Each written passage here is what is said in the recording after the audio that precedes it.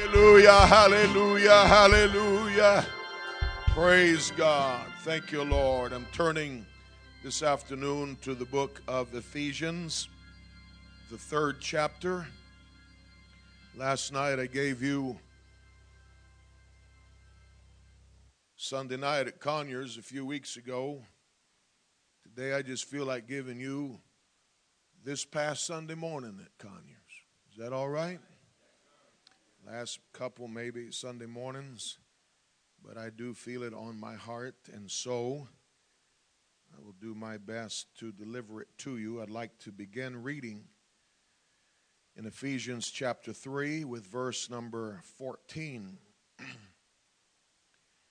Paul said, "For this cause I bow my knees unto the Father of our Lord Jesus Christ, of whom the whole family in heaven and earth is named, that he would grant you, according to the riches of his glory, to be strengthened with might by his Spirit in the inner man, that Christ may dwell in your hearts by faith, that ye, being rooted and grounded in love, may be able to comprehend with all saints what is the breadth and the length and depth and height, and to know the love of Christ, which passeth knowledge, that you might be filled with all the fullness of God.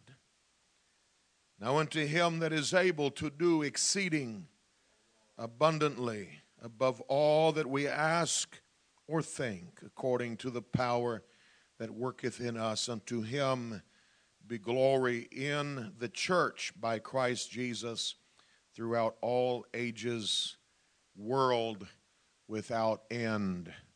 And the church say amen.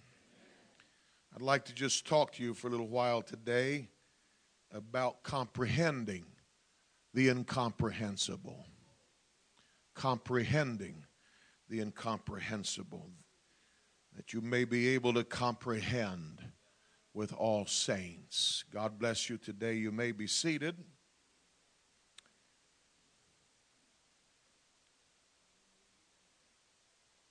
The epistle to the Ephesians is one of my personal favorites. I don't guess you're supposed to have a favorite book in the Bible. And really, I say that in one sense, although they're all my favorite, but not because the others are unimportant, but because the book of Ephesians contains so many high and lofty themes that the apostle breaks down for us.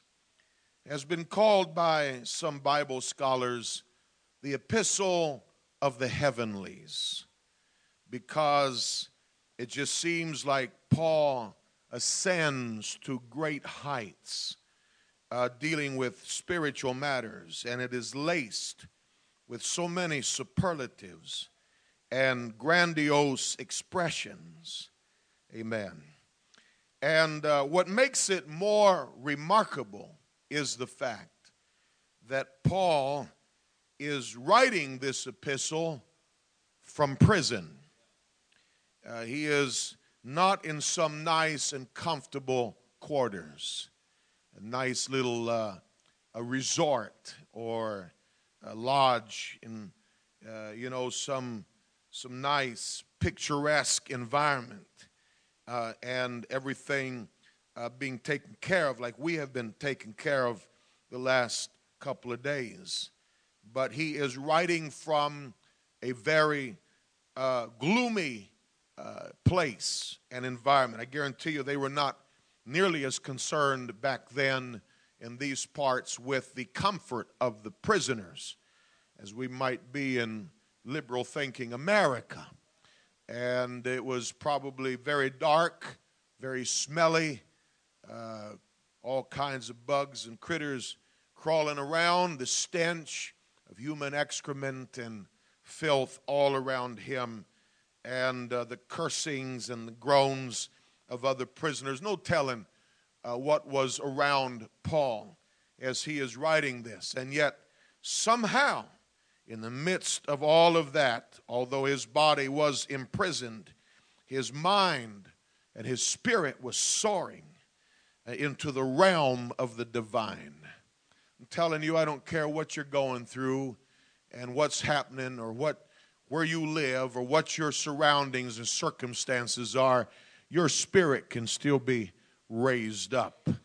Paul speaks in the 2nd chapter about being raised up and made to sit together in heavenly places. This isn't something that he decided to wait until he was out of there before he would write about it.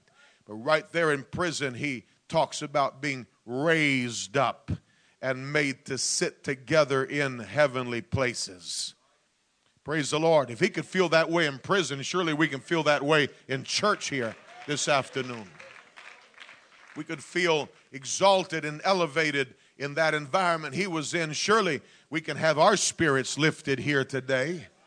It wouldn't take much effort if we just try a little bit. Let me just sidestep my lesson here for just a second and say that there's a lot of folks that they would get something from church if they would learn one simple exercise. And yet I've seen folks that simply cannot do this one simple exercise. And it's this right here. They'd rather stand there all depressed and gloomy and feeling sorry for themselves. But if you'd get your hands up a little bit, there's no telling what God could do for you, even here yet today. The Bible said he's not far from any of us. He's not far from any of us. Why don't you try it for just a second? Lift your hands to him and worship him a little. Oh, it'll make you feel tons better. Thank you, Jesus. Thank you, Jesus. Praise the Lord. Hallelujah, hallelujah. Praise God. If I can just tag in a little bit to what we were preaching here last night. I'm tired of folks coming to church and saying, I didn't get nothing out of service. Why don't you put a little something into it? Just put a little effort into reaching out to him. If you'll seek for him with all your heart, he will be found of you. You came determined to be discouraged. It don't matter what song we sing or what we preach, you're going to leave here discouraged. I'm glad I'm in the right place here today. Even John on the Isle of Patmos, and Elder Morton talked about it the other night, even John on the Isle of Patmos, exiled, the only survivor of the original apostles, and having endured and seen much, and he didn't get to that point because they didn't try to kill him. Historians say they tried to boil him in oil. He had suffered much, but he wasn't gloomy and feeling sorry for himself. He got in the spirit on the Lord's day. Doesn't matter where you are. Doesn't matter where you are, your spirit can soar. How many of you housewives know that just standing at the sink washing dishes, just start singing a little song, one of the songs of Zion, and the next thing you know, tears of joy are flowing down your face. Driving your car down the road, you may not be able to carry a tune in the bucket. They may have never invited you to sing a special, but it don't matter whether you're on key or on tune. Just a song starts boiling up, and the next thing you know, you're being lifted up into heavenly places. Woo! Hallelujah, hallelujah. Praise God. But here is Paul in prison, and he is writing such high and lofty themes. Makes me think of this physicist by the name of Stephen Hawking. Stephen Hawking is recognized one of the greatest physicists of our time. He is the Albert Einstein of our day.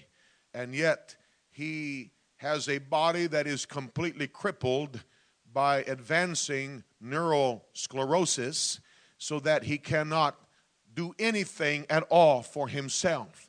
He cannot even speak. He has to communicate through a machine that he, with just the one hand that can still work a little bit, he can input some movements into this machine, and there is a artificial voice that speaks for him.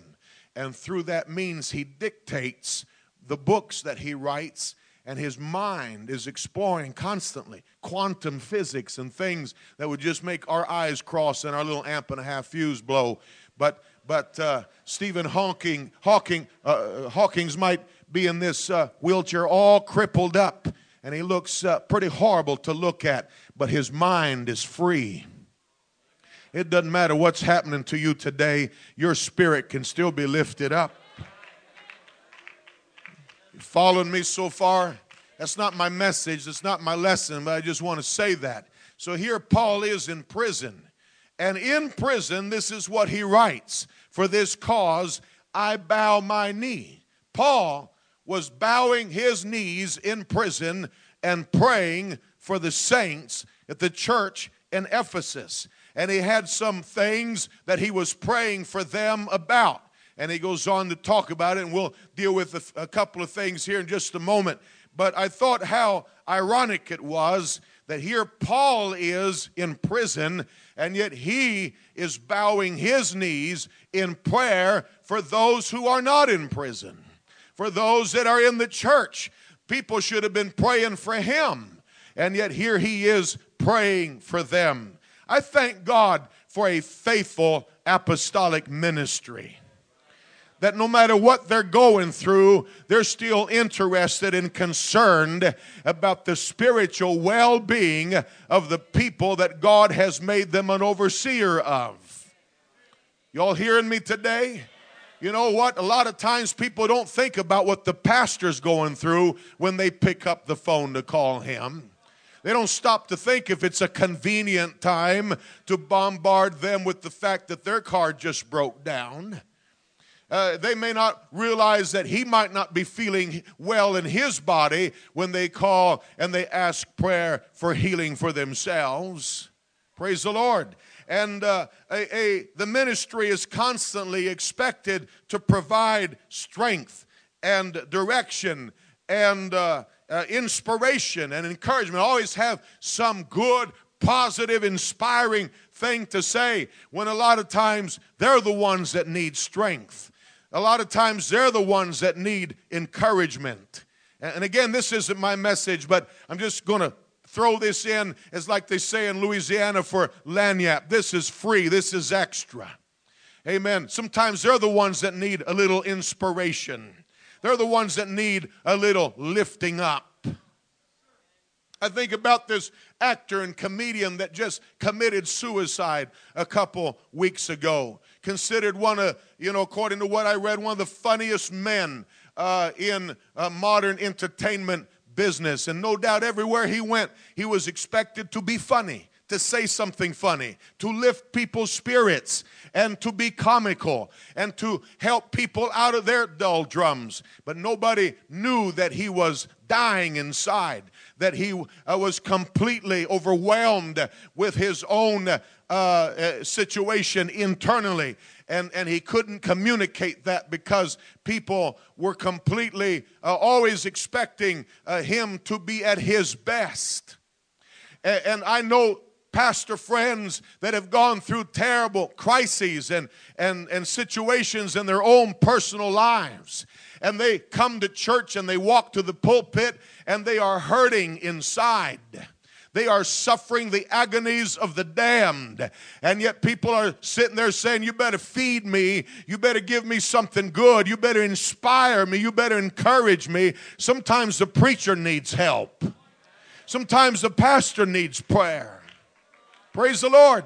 One pastor friend that I know of, while he was trying to deal with the loss of two children within 1 year's time, went through a major church upheaval and people trying to split nobody concerned about what he and his wife and family were going through. They were just concerned about their rights and their wants and their wishes and their needs.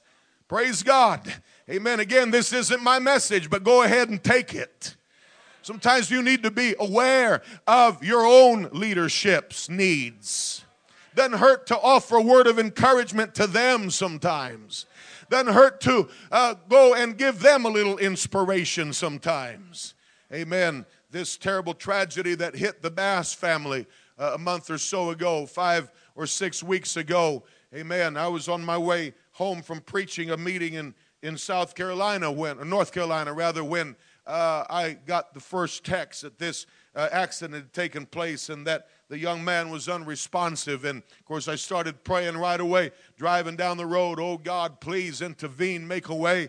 But it wasn't long before I started getting the clear indication that he had not survived. And so my prayers turned to his parents and grandparents and the awful heartache that they were experiencing right then. And at the time that I found out that he had not survived, the immediate parents still had not learned of it. And so I was praying that God would sustain them. But, you know, and they have. But you know, then a week later, he has to get in the pulpit and get up and preach to his congregation because they need to hear from God. Amen. And I was requesting prayer at our church in Conyers. Let's pray that God will touch Brother Tim Bass and help him today when he stands behind the pulpit, and bless him with a special anointing, because they are grieving. They are dying inside. They've been through a terrible trauma, and yet they've got to be up there and trying to help lift other people. You know, don't be so selfish when you come to church and think it's all about you and me, and my wants and my needs and my problems and my situations. Let's come to church to be a blessing, to lift each other up, help each other, encourage one another, edify one another.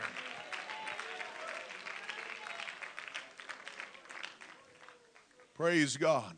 Amen. But Paul said, I'm going to bow my knees and I'm going to pray for you, because there's some things that I want you to understand and to comprehend. And in the verse 18, he said the breadth and the length and the depth and the height. You know, in that verse, if you just isolate that verse, he does not say specifically what he wants them to catch: the breadth, the length, the depth, and the height. And the next verse, he does say something, but I believe that verse is isolated because it applies to any aspect of God that you can come up with. Anything about the attributes or the nature or the power or the ability of God that you want to consider, amen, the breadth and the length and the height and the depth is immeasurable. It is without dimensions. Praise the Lord. Everything we know about God is vast and it is indefinable. And we would need scales and we would need systems and a vocabulary that is not known to man to be able to begin to comprehend, amen, the hugeness and the greatness of God. But Paul said, I'm going to get down on my knees here in prison and pray that your mind begins to stretch and your understanding begins to enlarge, and for you to begin to comprehend what is the breadth and what is the length and what is the depth and what is the height of what? Anything, so that you will know that God is a lot bigger than anything that you're dealing with right now. Can you just bear with me a little while here today? Let's talk about, for instance, his creative works. I'm not going to spend a lot of time with this, but let's consider it a little bit. Amen. This solar system that we are a part of is also a part of a galaxy that is called the Milky Way. You already know that. And yet the Milky Way, they say, and I read this, the Milky Way has from 200 to 400 billion stars in it. Y'all get that? From 200 to 400 billion with a B stars. Most of them much larger than our own sun. They are spread apart through the space in terms of millions of light years. Praise God. Now, the distance is so vast that they use a light year to determine the distance between these stars and these solar systems. And yet a light year, as you know, is the distance that light travels in the course of a year at the speed of 186,000 miles per not hour, second. Second. That translates to, over the course of a year, almost 6 trillion, with a T, miles. Almost 6 trillion miles. We measure the space here on the floor with feet and with yards. Out in space, they measure it. 1 unit of measurement is a light year. And yet we're talking about almost 6 trillion miles, just 1 unit. And these stars are spread apart from each other, they say, millions of these light years. That begins to tell you how much space is out there just in our own galaxy. Now get this. They also say that the Milky Way is only one of over 200 billion galaxies. Each of those billion galaxies having in themselves millions and more billions of stars, who are also extraordinarily large in size and spread across the vast expanse of the heavens. Praise God. 200 billion galaxies containing billions of stars across the universe. Amen. The visible universe has a diameter of 93 billion light years.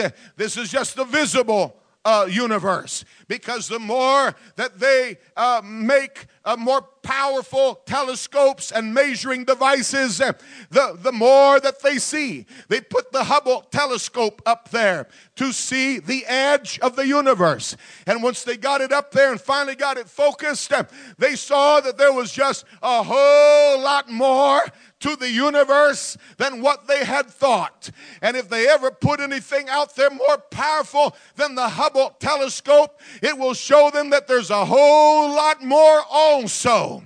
Galaxies that appear to us as being just one single pinpoint of light in the night sky, and yet is comprised of billions of stars encompassing many billions of light years in distance. That's how vast the universe that my God, who we were worshiping here today, has created. Praise the Lord. And yet here's what my Bible says about him. He spread out the heavens as a curtain. It was no big deal for him to make all of that universe. And he spread it out, the Bible said, as a tent for him to dwell in. The heaven is his throne, and the earth is his footstool. Now, I know your little computers just fizzled out, but hear me here today. And then the Bible said he measured it with a span. Man can only measure with light years. After God made all of that, he puts his thumb and little pinky out there, and he measures it with a span. Praise God. And you say, what's this got to do with the price of beans? Amen. You know, I've often wondered about why God would make so many stars and so many galaxies out there that we can't even see and we can't even appreciate. It would satisfy me if there was just the moon and a few stars up in the sky. It wouldn't matter to me if there were billions of of galaxies with billions of stars and billions of light years. It wouldn't matter at all. Amen. We can't even appreciate it. Our eyes cannot even see it. We do not have the capacity to appreciate what God has made. Amen. And yet, I believe that God has done it in part so that he will know, amen, he has such vast reserves of power and strength. He can make things we can never appreciate just because he can.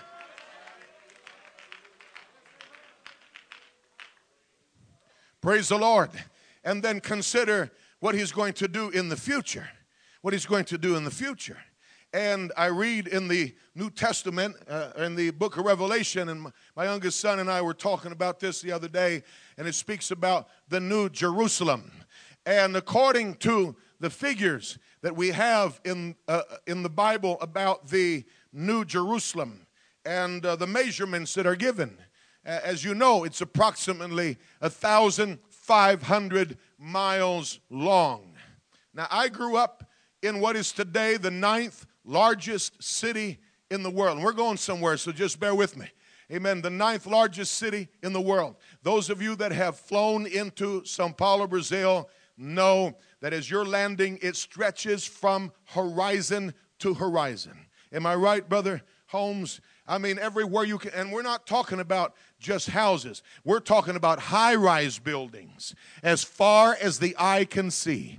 The Atlanta metro area is a large area, but it's got one central area where the high-rise buildings are. And everything else is just, but Sao Paulo, Brazil is high-rise buildings as far as the eye can see in any direction as you are landing. It is a vast, vast city, and it's only the 9th largest in the world today. But that's the metropolis that I grew up in. But this city that we're talking about is 1,500 miles long. It would stretch from here to halfway through the state of Nebraska. That's how far this city goes in one direction. And then it's 1,500 miles the other direction, so that it occupies a tremendous amount of real estate, just one city. But here's the mind blower. It's not just 1,500 miles this way and that way, but it's 1,500 miles that away. Praise God. Now the space shuttle orbited the earth at approximately 300 miles above the earth's surface. We're talking about 5 times that is the height of this city. Now, I don't understand that, because our concept of what we understand nowadays, we can't fathom something that's that high. What's going to be in all of that height? And I read that if you were to build a skyscraper that would be as tall as the height of that city, and you used floors that were 12 feet high as a measurement, it would be a high-rise building with 660,000 floors going straight up.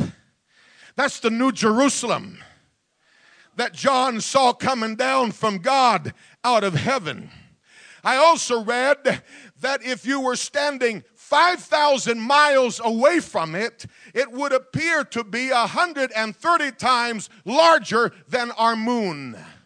That for it to look the same size as the moon, you would have to be 160,000 miles away from it to see it the same size as our moon. Hallelujah. That's the city that God has prepared for his people. But that's not all, folks. Somebody said, you mean as big as that is that all there is to heaven? No, here's how I see it. I think that's just the capital city. Because Jesus said there's going to be a new heavens and a new earth. He's going to wipe all this out that he's already made, and he's going to make something bigger and better. And I believe that the universe that he is going to create in the future is going to be even more big and more vast than the one that we know about now. Hallelujah. Praise God. You're following me here today.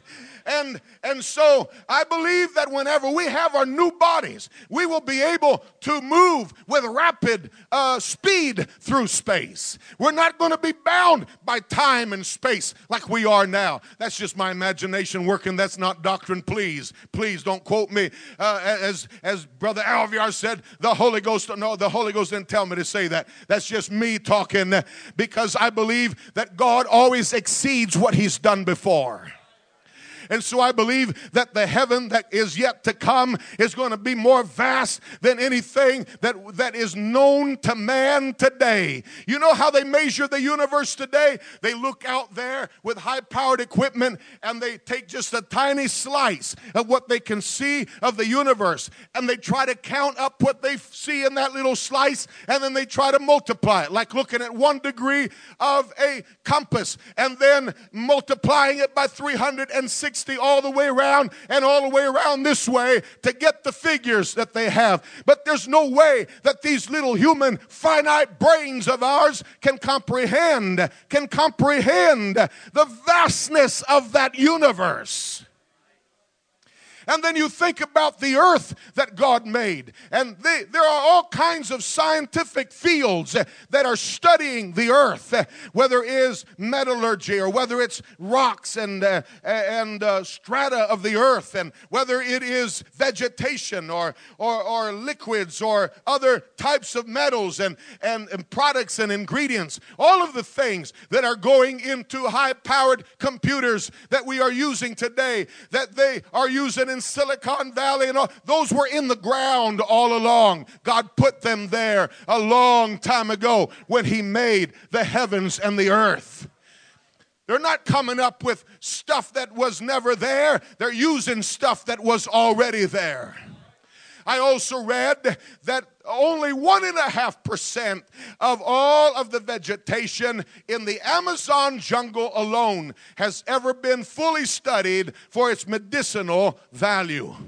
I believe that there is the cure to every disease known to man contained in the vegetation that is in the Amazon jungle. But only 1.5% of it has been studied for its medicinal value. Amen. God put all of that in here. Then no scientific field has reached a point where they say, all right, we've bottomed out. We've reached the limit. We've learned it all. There's nothing more to learn. No, as knowledge increases, it's increasing exponentially. And yet the more that they learn, the more they realize was there. All of it was made by the God that we are worshiping and that we are serving today. Paul said, I want you to understand how big He is. How high, how low, how wide, how long that God is. Praise the Lord. And again, we might think, well, what's this got to do with anything? What my Bible says in Psalms chapter 19 and verse 1, the heavens declare the glory of God, and the firmament showeth His handiwork. Praise the Lord. I have never seen God, and you have never seen God. God is invisible, but we understand a little about Him by His handiwork. We see what He's already done, and that gives us a little concept of His nature and of His greatness. Praise the Lord. I can look around here and I can tell you without, even the first time that I came, without knowing Brother Davies very well, that this is a man who pays attention to detail. Because everything is so neat and so clean and so precise. They pay attention. You can tell about somebody's nature by their handiwork, by what they do. And you can look at the craftsmanship, and you can tell a lot about the craftsman. I can't see God, but just knowing some of these things about His bigness and His vastness, amen, and the great expanse that God has made and the intricacies that He has built into nature, they tell me something about God. They tell me something about God. And Paul on his knees in the prison cell, amen, is praying. I want you to understand and to comprehend with all saints the length, the breadth, the height, the depth. There's big stuff here. And all through this epistle are laced expressions like you read here in this one verse 16, where it speaks about the riches of His glory. The riches of His glory. And in chapter 1, then you see where he wrote, and the eyes of your understanding being enlightened, that you may know what is the hope of his calling and what the riches of the glory of his inheritance in the saints, and what is the exceeding greatness. Here's a superlative: the exceeding greatness of his power.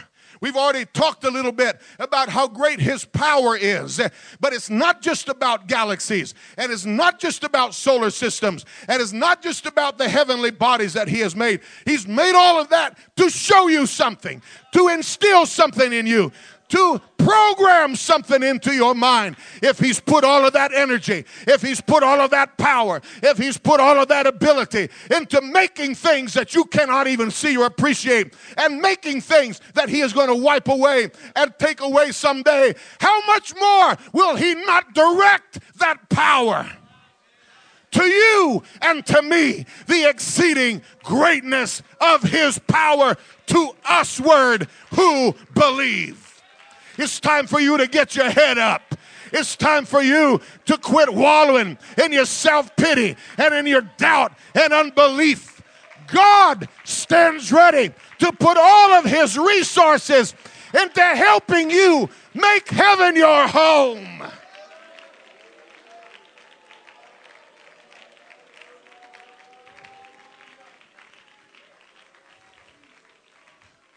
Praise God.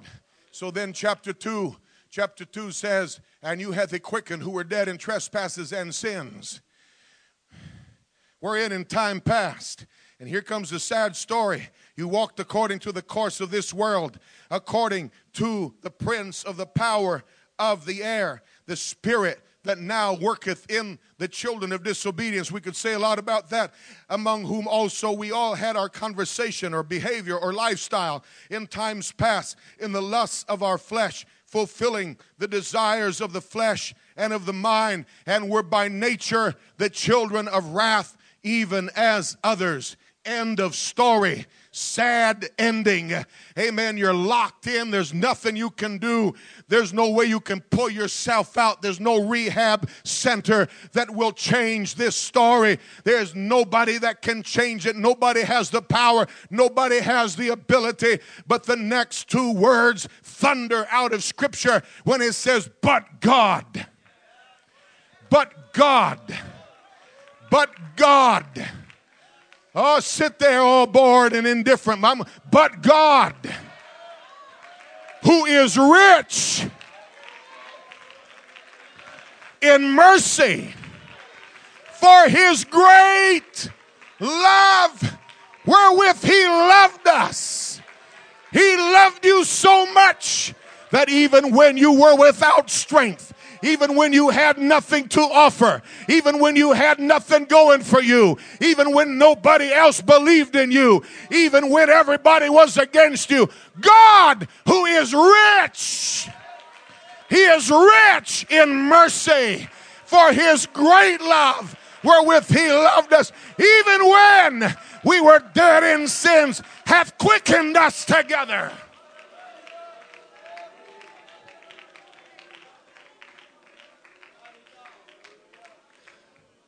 Hallelujah. Praise God. Hath quickened us together with Christ. By grace are ye saved. And then the verse that we've already referred to, and hath raised us up and made us to sit together in heavenly places in Christ Jesus.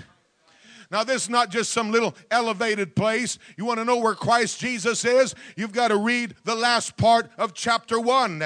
He hath wrought in Christ when he raised him from the dead and set him at his own right hand in the heavenly places, far above all principality and power and might and dominion and every name that is named, not only in this world, but also in that which is to come. That's where he sits, far above all principality. You can walk in here all beat down, the devil after you all day, but God can raise you up and make you sit together in heavenly places in Christ Jesus and put the devil under your feet so you can run the aisles, so you can leap for joy, so you can magnify him, so you can leave with a victory in your heart.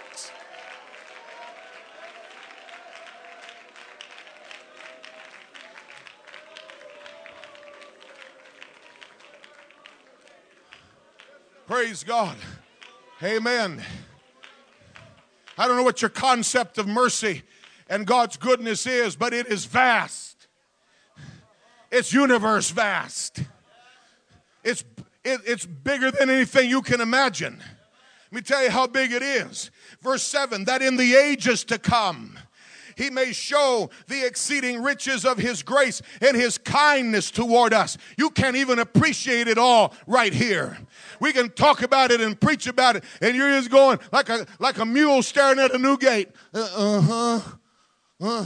But you can't comprehend it all. Your little brains can't figure it all out because you can't see what God has done for you all your life up to this point, even before you ever bowed your knee. How God followed your trail, how God worked in your life, how God put this in motion and put that piece in place. Amen. And so that only in the ages to come, in the thousands of years to come, as we are in the presence of God, are we going to be saying, oh, I see. Oh, wow. You mean that was God there? You mean that was God over here? You mean God did this? Yeah, God's doing that. He's doing that for you right now.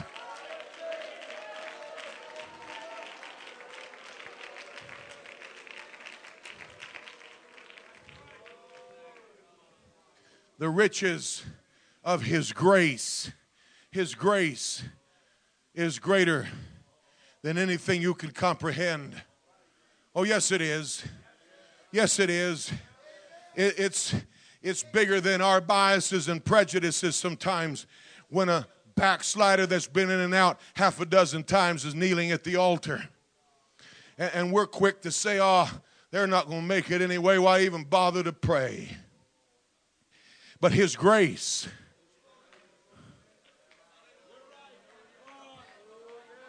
is without dimensions. There is no ceiling to it. There's no walls to it. There's no floor to it. Amen. You can't find the height, the depth, the length, the breadth. It is unknowable. It is incomprehensible. Why is God giving her a chance? She's just an old retread. We'll pray and cry and snotting around, and she'll last just a couple weeks, and out she'll go again. Why are we even wasting time with this man over here? Because we prayed for him so many times. We don't comprehend the vastness of His grace.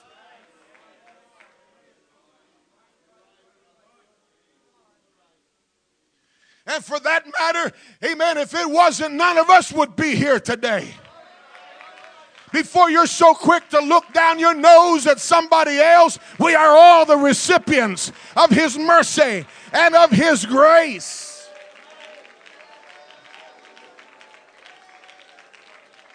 Vast, brother, vast, incomprehensible, vast, that you may comprehend with all the saints, amen, what is the breadth and length and depth and height, and to know the love of Christ, which passeth knowledge. There's no system of measurement that can measure it. There's no scales that can measure it. It's unknowable. It's indefinable. The love of Christ. God loves me more than you can possibly comprehend. Something I've told young folks down through the years when preaching youth meetings is this. I want them to understand that God loves them more than they can ever possibly know. And the second thing is that God wants them to make it more than they can possibly understand. That, you know, some people think about God as this tyrannical being who is ready to squash them like a bug every time they stumble or mess up or make a mistake. I'm so glad it's not that way, or I would have been a goner a long time ago. God really does love you. His love is exceedingly vast.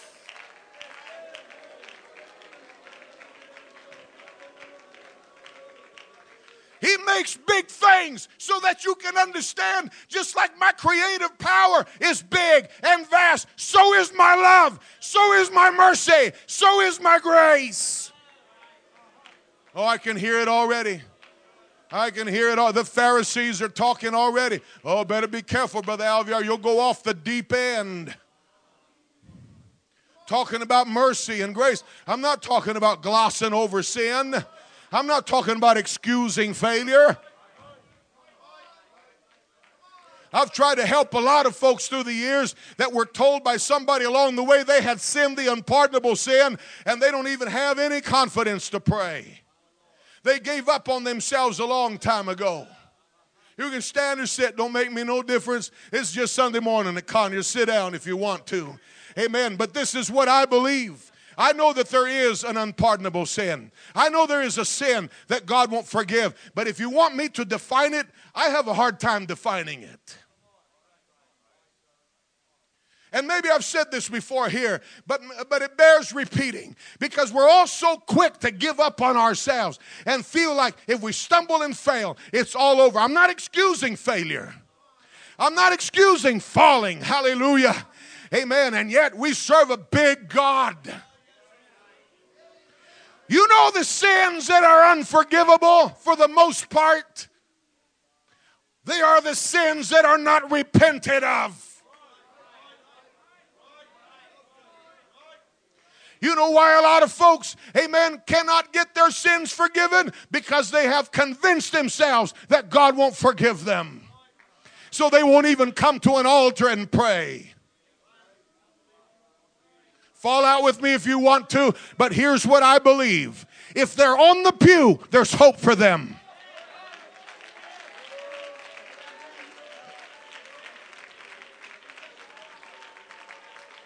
I said if they're on the pew, there's hope for them.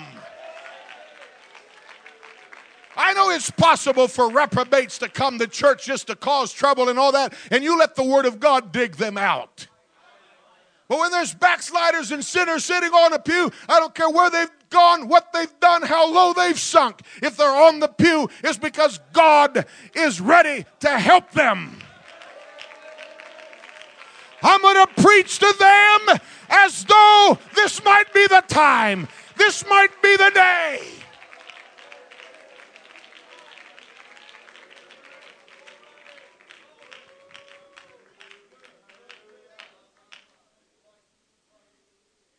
You know why a reprobate can't get forgiven? Because he won't pray. He'll never bow his knee. He's too proud and too arrogant.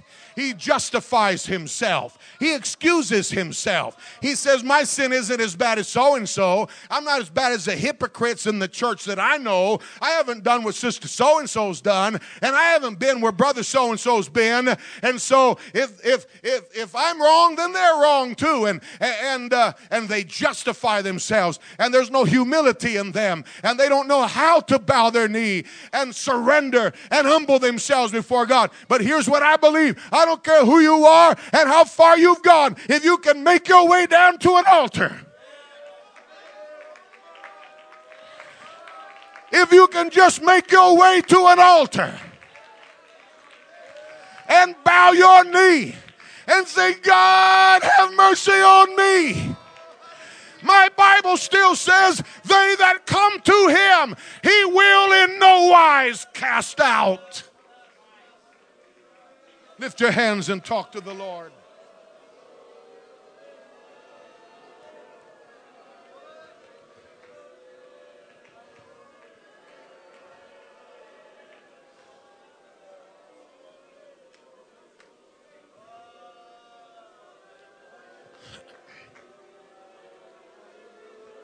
Woo!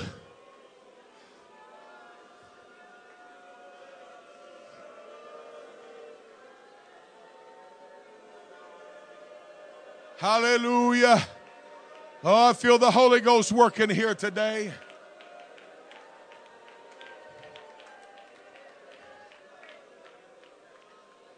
And again, as many times as I've been here, I'm sure I've probably said this at one time or another, but as far as I'm concerned, amen, you would be hard-pressed to find much difference between what Judas did and what Peter did on that fateful night. one betrayed him and one denied him. You can split those hairs all day long if you want to. Amen. But the main difference between Peter and Judas was that Judas went out and hung himself, but Peter fell at Jesus' feet.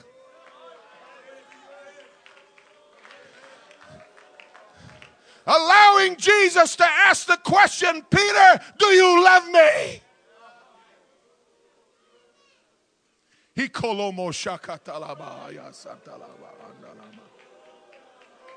I hope none of these young people, amen, get fenced in by the devil like we heard preached yesterday in any way. Praise the Lord. I hope it never happens to you and that you never have to know what that feels like. But if it does, and I'm not trying to circumvent that message in no way, but if it does happen, the worst thing you can do is just decide, well, I failed God. I might as well stay out here now. I don't care what you've done. There's some things you can't undo. There's some things you can't fix. But there's one thing you can do. You can repent. And God can forgive you because His love is more vast than the universe.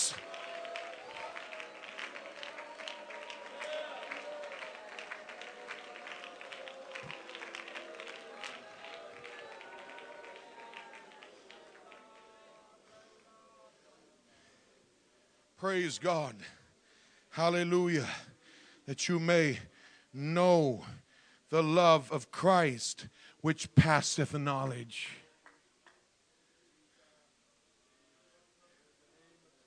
Which passeth knowledge.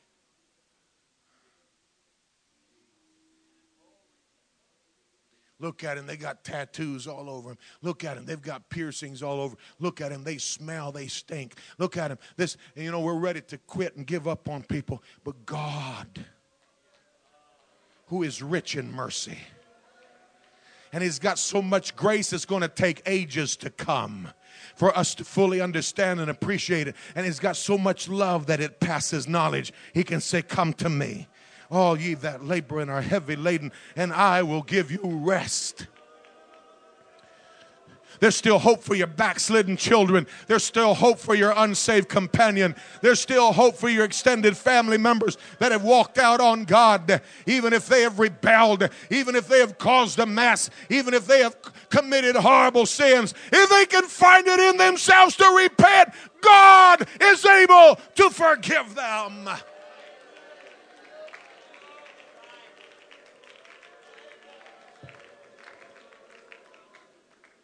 But here's the good part, and that is that not only is His love sufficient, amen, to restore you when you stumble and when you fail, but His love is also big and strong enough to keep you from falling. Who shall separate us from the love of Christ? Shall tribulation, or distress, or persecution, or famine, or nakedness, or peril, or sword? For as it is written, for thy sake we are killed all the day long. We are accounted as sheep for the slaughter. Nay, in all these things we are more than conquerors through Him that loved us. For I am persuaded that neither death, nor life, nor angels, nor principalities, nor powers, nor things present, nor things to come, nor height, nor depth, nor any other creature shall be able to separate us from the love of God which is in Christ Jesus our Lord. If you want to be saved, if you want to make it, you can be. His love is vast. It's bigger than any force you will ever encounter. Come on, everybody, clap your hands unto the Lord today.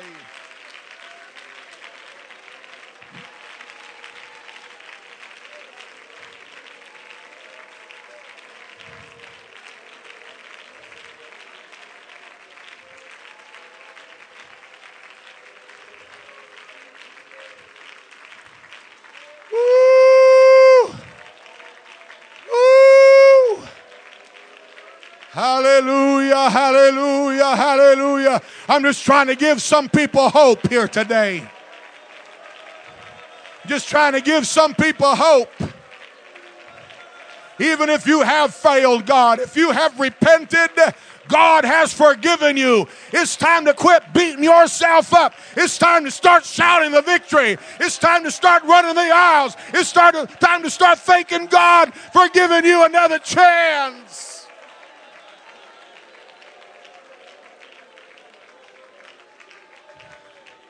Just a few more minutes and I'm going to close or quit here today. Amen. But the breadth, the length, the depth, and the height.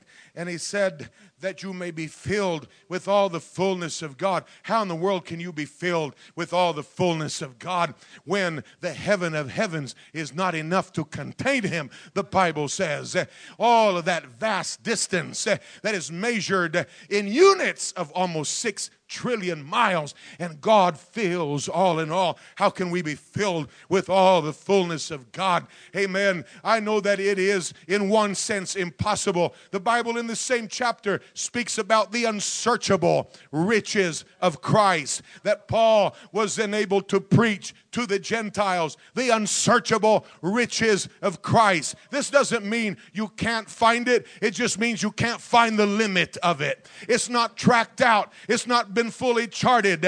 It's not been fully mapped. Amen. There is always more and more. This is what allows you to come to church, and it just gets better and better and better. Amen. I feel sorry for folks that they got bored with church years ago. They're tired of the same old songs. They're tired of the same. I still enjoy hearing the preach word. There's always something new and something fresh. It just gets bigger and bigger and bigger and bigger.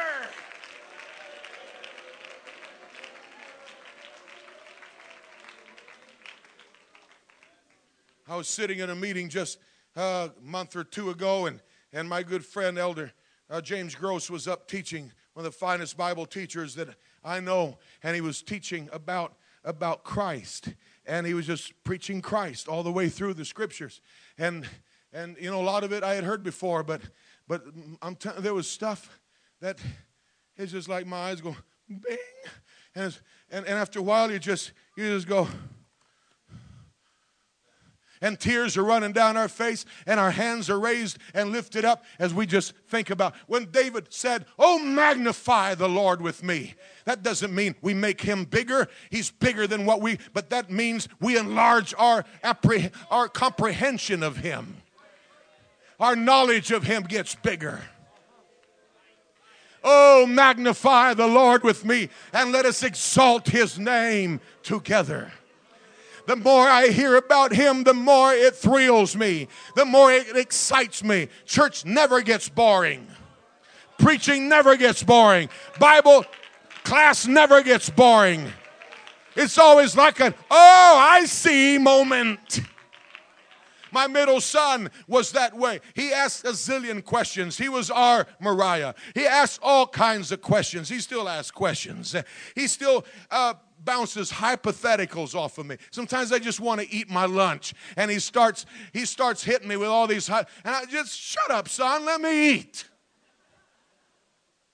But what if, Dad? And you know, and what about? And on and on. But when he was just a boy, the smallest little task, what are you doing that for? He'd go, what are you doing that for? And I'd explain it. I see, but why are you doing that for? And I'd have to explain the next level and the next, and then, oh, I see. And he'd almost spit when he'd say, I see. Amen. And that's the way I feel in church a lot when the word of God is going forth and God just gets bigger and bigger and bigger and bigger. It's, oh, I see. I'm telling you, God has committed himself to our success, to our reaching our goal, to our making heaven our home.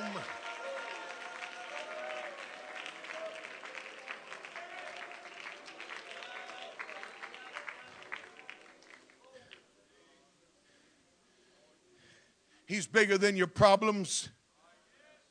Let's kick the walls out of your concept of God. He's bigger than your problems. He's bigger than your situation. And my Bible still says, my God shall supply all your needs according to his riches in glory. I'm glad his riches in glory do not fluctuate with the stock market. I'm glad it doesn't go up and down like the graph of the economy, up one day and down the next. His resources are vast. They have never been exhausted. You've never even begun to dip into them. And somebody's thinking right now, well, I wish he'd go ahead and share some of it with me then. Or at least let me win the Reader's Digest sweepstakes so I don't have to keep ordering all these magazine subscriptions. Remember those? Praise the Lord. Or sneaking around and playing the Powerball hoping you win. Amen. I told our folks, if you slip around, play the Powerball, and win, it's not 10% tithes, it's 20. The rest is sin tax. But you know what they'd probably do, Brother Holmes? They'd change churches and just pay 10 somewhere else. Praise the Lord. Amen. But you know what? God is still able to supply all your needs according to his riches in glory. I don't know what the future holds, but I tell you what, we took a problem situation, a crisis church 3.5 years ago, and honestly, we are fighting for our survival every single month. And I'm not saying that for any pity or any other reason, no other hidden motive. I'm just saying we're fighting for our very survival every single month. And I do not know to this day how we have survived till now. I can't tell you the number of times my secretary has communicated with me saying, we do not have enough this month to make mortgages. We do not have enough to pay our bills. And well, we're going to pray. And I don't even know where it comes from. But all of a sudden, there it is. And somehow we're still on our feet. We may lose everything next month. But you know what? If we do, though the fig tree shall not blossom and the presses, they are devoid of wine or any of the good stuff is all gone, you know what we're going to do? We're going to keep on praising the Lord. If the bank takes it all, we'll rent a place and keep having church because he's still a good God. But I know he is able. He is able. I'm quitting. I'm almost done. Amen. They're bombarding me with heavy stuff right now. I smell coffee. I smell coffee. That's not even fair. That's cheating. Praise God. Hallelujah. But right here in this passage, Paul down on his knees saying, I want you to comprehend the love of God that passeth knowledge. And then he says, now unto him who is able. And I like to work that verse like an upside down wedding cake. He is able to do what you ask. That ought to be good enough right there, right? He is able to do what you ask. But it doesn't just say that. Because a lot of times we get timid and bashful and we think we're imposing on God, so we ask what we think we should ask, but we think something more than that. And so he is able to do what you ask and think. But that's not all. He is able to do all that you ask and think. Done deal. But he is able to do above all that you ask and think. Isn't that great? It's still not finished. He is able to do abundantly above all that you ask and think. Woo, shouting time now, right? He's still not done. Throw another superlative into the mix. He is able to do exceeding abundantly above all that you ask and think. I serve a mighty big God.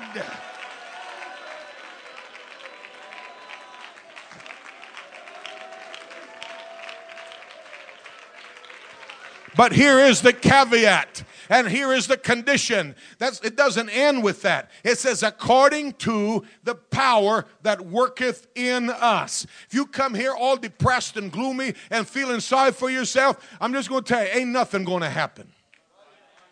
Without faith, it is impossible to please Him. Somehow or another, you've got to get a hold of a message like this and buy into it.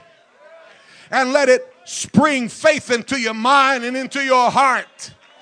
And when that power begins to work in you, because that's one of the things Paul also prayed for. He said, amen, that he is able also to strengthen us with might by His Spirit in the inner man. When you are at your lowest low, when you are at your weakest, when you're at your most vulnerable, that supernatural power can come, amen, and fill you up and get you back on your feet. And you get that power working, and that's when this verse can start to happen. And I'm going to say it again here this afternoon. Even though we're in a go-home mode right now, somebody could get healed right now, in the next 60 seconds in this room.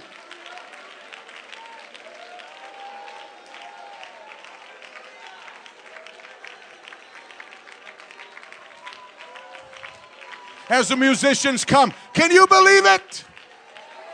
Can you believe it? Can you believe it?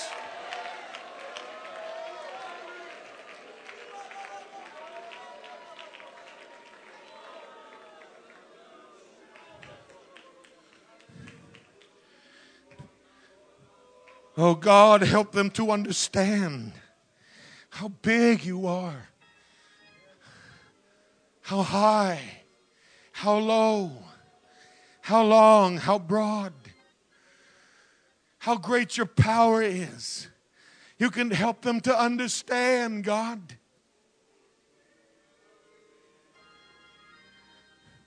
I feel like praying that prayer myself, because I'm going to say it again too. I find over and over in my Bible where the Bible said that multitudes of those that were sick and possessed with devils were brought into Him, and He healed them. Boy, that was weak. I can see how low our faith is. Sit down, I'm going to start all over again. And He healed them. And He healed them. And He healed them.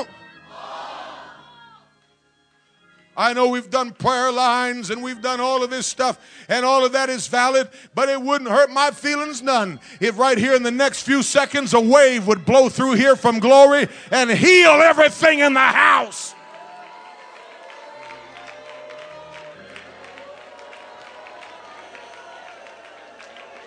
If He can build galaxies that I can't even see, He can do it. He can do it.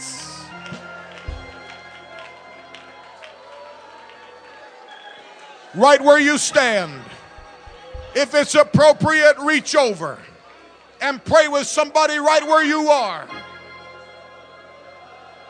Come on. It might be a sickness. It might be a family problem. Might be a marriage crisis. Might be a job situation. Might be a financial need. Might be a spiritual trial they're going through. But God can solve every problem in this house. God can supply every need in this house. God can heal every sickness in this house. Come on, pray, pray, pray. I want you to comprehend with all the saints how big He is. He's big. He's big. He's big.